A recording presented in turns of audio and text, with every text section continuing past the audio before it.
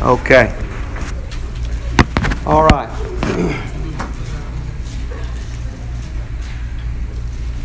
Let's go to the Lord. Lord Jesus, we thank you for who you are, and we thank you for this time. We thank you for these sweet people. We thank you for the opportunity to work and witness in this place we call Covenant. We ask that you bless us. Thank you for Luke a long time ago writing. And we have it to hold in our hands and study today. Give us ears to hear and hearts to listen to thus saith the Lord. And we'll be careful to give you the praise in everything. In Jesus' name we ask it. Amen. Okay.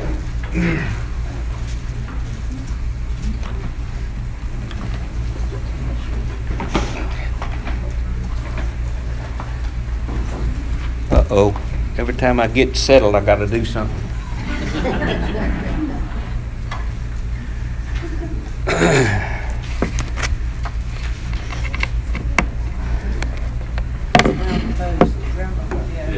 Yeah, that's...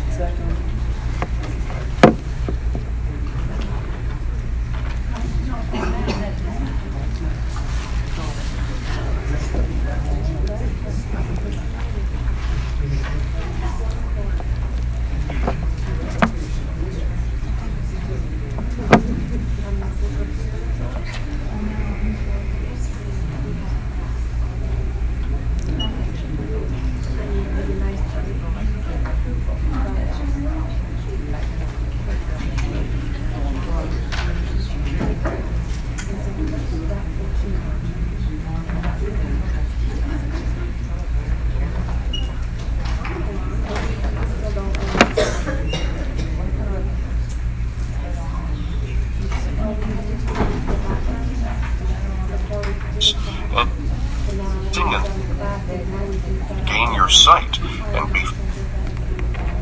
I think I got it.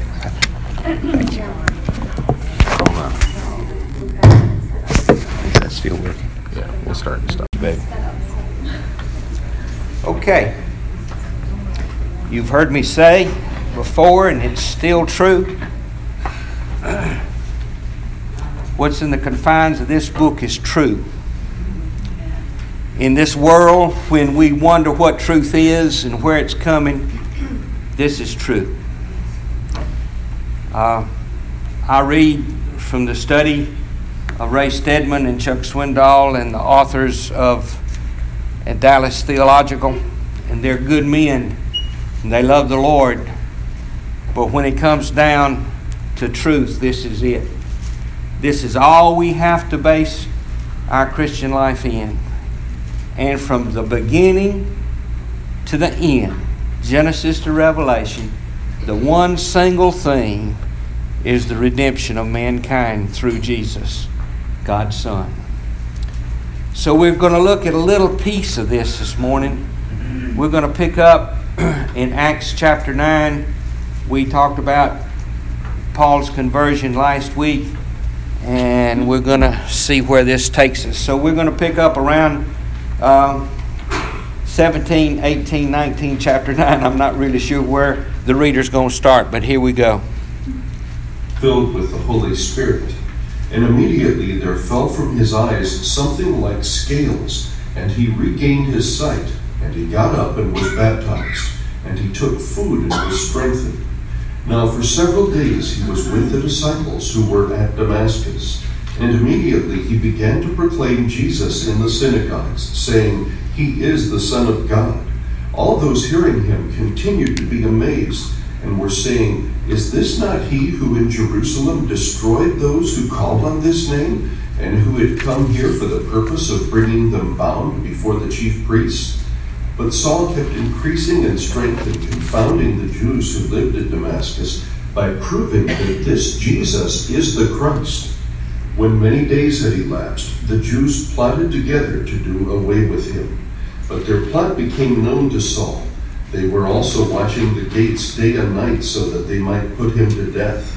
But his disciples took him by night and let him down through an opening in the wall, lowering him in a large basket.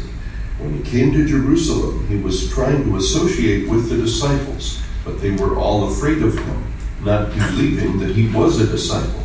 But Barnabas took hold of him and brought him to the apostles, and described to them how he had seen the Lord on the road, and that he had talked to him, and how at Damascus he had spoken out boldly in the name of Jesus. And he was with them, moving about freely in Jerusalem, speaking out boldly in the name of the Lord. And he was talking and arguing with the Hellenistic Jews, but they were attempting to put him to death. But when the brethren learned of it, they brought him down to Caesarea and sent him away to Tarsus. Okay, let's take that much, and then we'll see how far we can go.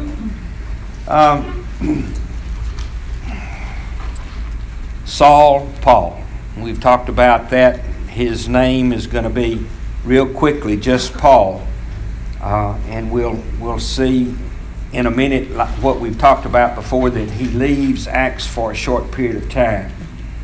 But after he was saved, around verse 18, now for several days he was with the disciples who were at Damascus. Now when we read this, we think we're used to reading books and the chronologies just keeps going like it does. This is going to be a little bit different. Danielle, come in front. That wire right there. Yes, sir. Okay. The chronology from verses 19 through verses 30, just that little short time, probably is 4 years, give or take. 4 years. So we need to kind of get in perspective here what Luke is telling us. Now for several days he was with the disciples who were at Damascus. And immediately he began proclaiming Jesus in the synagogue, saying he is the Son of God. All those hearing him continued to be amazed and were saying, is this not the one in Jerusalem destroyed those who called on his name, and who had come here for the purpose of bringing them bound before the chief priests? But Saul kept increasing in strength and confounding the Jews who lived at Damascus by proving that this Jesus was the Christ. Now we've talked about Saul, born in Tarsus. About 5 years old, they moved. His mother and daddy, who were Jews, and they were Roman citizens, moved back to Jerusalem. He sat at the feet of Gamaliel. He had a PhD, so to speak, in Jewish history. He was a smart man. So it was a natural for him, once he got saved and what he knew from Scripture, he started putting it to practice. And he was in the synagogue all the time anyway, so it was a natural thing for him to go to the synagogue, and the Jews were confounded because what he knew. But this was easy for Saul, you forgive me, that's the same person, but anyway, it was easy for him to do that because he was trained and the Lord had dealt with him. He had dealt with him. Okay, so this part of Scripture there was easy, so to speak. Now, when many days had elapsed, verse 23, the Jews plotted together to do away with him. That is their MO. What happened when Peter and John healed? Brad, I can't see you behind the post.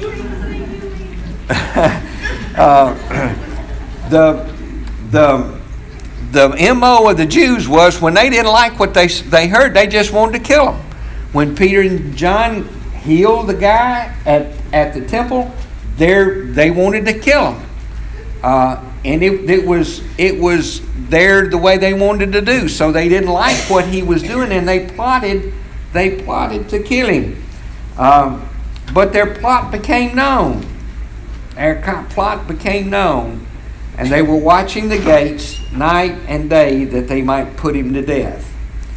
Now, the little paper I gave you up at the top, we've got several things here. We've got Saul's conversion. We've got many days, and that's what we just talked about here. Many days, and he was there with the disciples, but that was a difficult period. We had an easy period when he was in the temple. Many days. We don't know how long many days is, but we'll have a little clue in just a minute. We have a clue in just a minute. But in verse 25, but his disciples took him by night and led him down through an opening in the wall, lowering him in a large basket. When he came to Jerusalem, okay, well, let's see what happens here. In our little map here, he went to Arabia. Let's turn to Galatians there, Galatians chapter 1, and we'll hold your finger there because we're going to stay there a minute. Galatians chapter 1.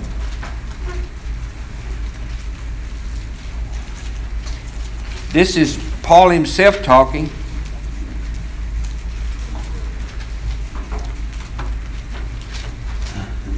Galatians chapter 1, you with me? But when God, who set me apart even from my mother's womb and called me through his grace, was pleased to reveal his Son to me that I might preach him among Gentiles, I did not immediately consult with flesh and blood, nor did I go to Jerusalem to those who were apostles before me, but I went away to Arabia and returned once more to Damascus. Then 3 years later, I went to Jerusalem to come acquainted with Cephas, Peter, and stayed with him 15 days. Okay, let's go. Hold your finger there. We're going to come back in a minute, but let's go back to. So Paul stayed and was increasing in strength in Damascus, preaching in the synagogue. But when many days had elapsed, they were plotting to put him to death. So, and when he came to Jerusalem, okay, what had happened in the meantime is what Paul tells us in Galatians. So he went to Arabia. Look at the little map that I gave you. The first little line from Jerusalem, he goes up to Damascus. That's when he had the letters from the high priest to put him in jail, and that's what he intended to do. Then he went into Arabia. That's what he told us in Galatians. We don't know how long he was in Arabia. Then he went back to Damascus. He went back to Damascus. And then that's when verse 23 was, when they had to let him down through the wall in a basket. So he started in Jerusalem, went to Damascus, went to Arabia, went back to Damascus, and this tells us that when he came to Jerusalem. Okay, let's pick it up in verse 26. Now, we had an easy part for him in the synagogue. 23 through 25 was a difficult part there. Yet the Lord was teaching him as he was in Arabia. And verse 26 through the end, when he came to Jerusalem, he was trying to associate with the disciples. But they were afraid of him, not believing that he was a disciple. So he had been gone from Jerusalem now, better part of 3 years, you know. He wasn't kind of out of sight, out of mind, so they didn't know him as well as they had. But when he got there, his intent was to see the disciples. But they were standoffish. They were still afraid of the man because of his threats that he had spouted all before. And remember, he was at Stephen's stoning. And so here he was afraid of that. So when he came to Jerusalem, verse 26, he was trying to associate with the disciples, but they were afraid of him, not believing he was a disciple. But Barnabas. There's some unsung heroes in the New Testament. Barnabas, in my opinion, tops the list. Now, we know a little bit about Barnabas when back in chapter 4. Luke introduced us to Barnabas. Just flip back to chapter 4 right quick. Verses 36. Chapter 4, verses 36. Now Joseph, a Levite of Cyprian birth, who was also called Barnabas by the apostles, which translated means son of encouragement, he owned a tract of land and sold it and brought it to the feet and laid it at the apostles' feet. And Art talked about that when we read that, when we studied that scripture. So Luke gives us a little insight on who Barnabas was. But Barnabas, we don't know how long he was in Jerusalem, but he was in Jerusalem a while before Barnabas hooked up with him. And when Barnabas hooked up with him, things started to progress. We always have said, it's not what you know, but who you know. So Barnabas took Saul, and he says, I want to show you to these men. And so let's look at what he had, verse 27. But Barnabas took hold of him and brought him to the disciples and described to them how he had seen the Lord on the road, and that he had talked to them, and how at Damascus he was spoken out boldly in the name of Jesus. And he was with them, moving about freely in Jerusalem, speaking out boldly in the name of the Lord. Now, what we just read in Galatians chapter 1, he was with Peter 15 days. But he was with Barnabas longer than that. But he was with him 15 days. And he says, I didn't see any other disciples, verse 19, except the Lord's brother. So Paul, although James, being the Lord's brother, was not one of the 12, he had that title, and he was known to be one of the leaders of the early church. Okay, and in verse 29, he was talking and arguing with the Hellenistic Jews, and they were attempting to put him to death. Second time they were going to put him to death. Verse 30. But when the brethren heard of it, they brought him down to Caesarea and sent him away to Tarsus. Now go back to your little map. There. So the one that says little 4, we're going back to Jerusalem. We stayed in Jerusalem. We don't know how long he stayed in Jerusalem.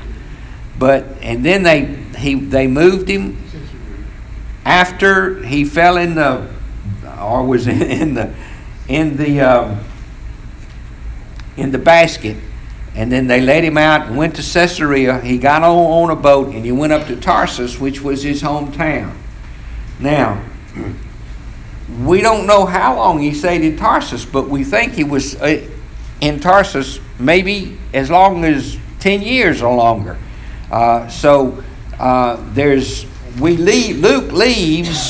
Luke leaves Saul at Tarsus at this particular point. So this is a 4-year period or longer that he was, number one, led to Arabia, and he was under the tutorship of the Holy Spirit at that point, teaching him what he needed to know. And he went to Jerusalem. He was affirmed by the apostles at that time, or Peter and James. Excuse me. Yes, Peter and James, the Lord's brother. And and then through threats, he was moved to Caesarea and then went to Tarsus. Now, let's take a little side trip. You can use this same little map here. Pastor Larry has been teaching about Jonah for the last little bit. And he's told him, he says, go to Nineveh. You see Assyria there, and you see Damascus. If you just go to the right side a little bit more, modern day Mosul in Iraq is Nineveh. So Jonah, the Lord told Jonah to go to Mosul. We'll use the modern day term. And instead he went to Joppa. We're going to see about Joppa in just a minute. It's there on your little map. And he set sail for Tarsus. And that's when the big fish took over, as Pastor Larry has been preaching. So this kind of is the same set of circumstances that we have here. Now, in verse 31, Luke does a transition here. So the church throughout Judah and Galilee and Samaria enjoyed peace, being built up, going on in fear of the Lord and in the comfort of the Holy Spirit. It continued to increase. Well, that's the way the Lord does something. Let me read a little bit what Chuck Swindoll says. It represents the part of a believer that continues to make decisions and to take actions consistent with his or her own habitual sinful way of thinking. When the flesh, decisions that lead to self-sufficiency, self-righteousness, self-interest attitudes, and self-motivation outcomes, this is not good. And this is not what had happened here, because they enjoyed peace, being built up, going in the fear of the Lord, and comforted by the Holy Spirit. So the vain things that we men do, that wasn't happening. But rather the work of the ministry, it requires surrender of believers, the same Spirit. They accomplish the work of ministry with one mind. We know from experience that when you're all together with something, you can move forward. The Lord leads, the Spirit of the God moves, and this is what they were enjoying in this region. And it encompassed a lot. Judea, Galilee, and Samaria. They had great peace at that particular time. So this is a little transition point. Saul is gone to Tarsus. We won't pick him up until the latter part of chapter 11, and we'll see. He was up there maybe as long as 10 years, but we'll see what happened here. Now in verses 32 through 43, I'll let the reader read if I don't have to reboot this thing, which I probably will. I'm not going to do it. Y'all have to put up with my reading. Now, as Peter was traveling through all these regions, he came also with the saints who lived at Lydda. And there he found a man named who had been bedridden for 8 years and was paralyzed. Okay. Now, look down at verse 38 right quick. Lydda was near Joppa. If you look back on either one of the maps, this little map I gave you today or the one last week, Joppa, Lydda was about 9 miles southeast going toward Jerusalem from Joppa. So it was right there. It was a major thoroughfare because the road that was going to Egypt was intersected at that point. Today, Lydda is the airport at Tel Aviv. That's where it is today. But so Peter was out. He says he was visiting the saints in the region. And verse 33, he found this man who had been bedridden for 8 years, for he was paralyzed. So he depended on everybody else to dress him, to bathe him, to do everything that he needed to be done. Verse 34, and Peter said to him, Jesus Christ heals you. Get up, make your bed. Immediately he got up. We talked about the healings of Peter and James when they were going into the temple. Peter and John, when they were going into the temple, that the healing was instantaneous of the guy that they healed there. It was instantaneous here. I thought it was interesting that Peter told him to make his bed up. But anyway, he said, get up, make your bed, and that was it. Verse 35, and all who lived in Lydda and Sharon saw him, and they turned to the Lord. The Lord works like He wants to work.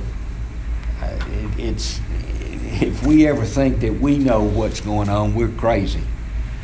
But the Lord does exactly what He wants to do. Now, why did He choose to heal this man at this particular time, at this particular place?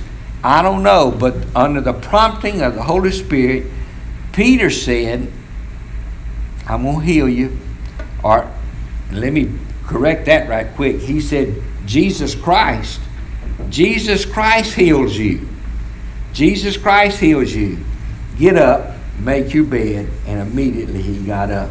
And people turned to the Lord when they knew of what was going on. They turned to the Lord. Verse 36. Now in Joppa, that's just 9 miles away there,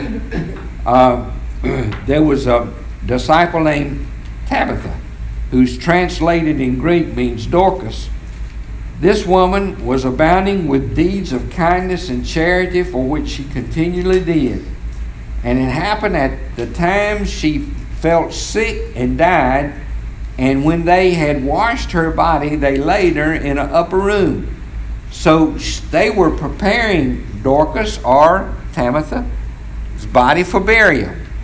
She died, but she had one that had been actively in the ministry and was a very great lady. Verse 38, since Lydda was near Joppa, the disciples, having heard that Peter was there, sent 2 men to him, imploring, do not delay, come to us. And we talked about travel. They could walk about 25 miles a day. So this was a half a day's journey. They walked to Joppa, found Peter, and it says, we need you. We need you. So verse 39, Peter rose, went with him. When he arrived, they brought him into the upper room where the lady was. And all the widows stood by him, weeping and showing all the tunics and the garments that Dorcas used to make while she was with them. But Peter, who had turned in the corner, sent them all out, knelt down, prayed, turned to the body, and he said, Tabitha, arise. She opened her eyes. When she saw Peter, she sat up. And he gave her his hand, raised her up. Calling the saints and the widows, he presented her alive. Now we have many instances in Scripture where God's man raised people from the dead. Elisha, Elijah, these prophets of old, raised people from the dead. The widow with her child. There are many instances that this happened. And verse 42 was the reason for this. It became known all over Joppa, and many believed in the Lord. Many believed in the Lord. Nothing happens by chance.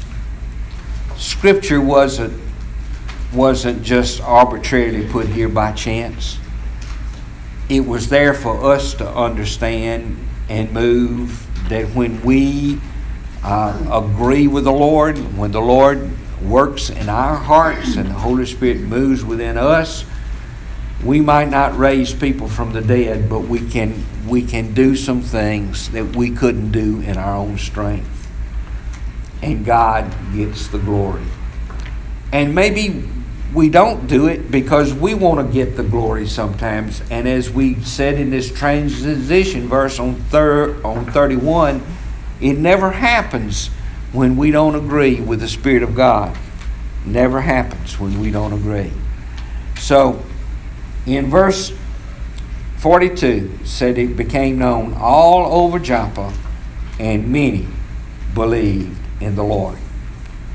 And then it closes out this particular chapter with verse 43. And Peter stayed many days in Joppa with a tanner named Simon. We'll pick up with Simon next week. Art will pick up with chapter 10, which is Cornelius' vision and taking the gospel to the Gentiles as he did at this particular point. Any questions? Any comments? Okay. Well, just a little snippet in the life of the early church. And next week is going to be good because Peter shines, and also the Lord does as well in this particular thing. I was going to ask Rhoda to read a scripture, and I just forgot about it, Rhoda. Thank you for your willingness. Anything else? Cliff, dismiss us, brother. Dear Lord, we thank you for this privilege we had to hear your word, both the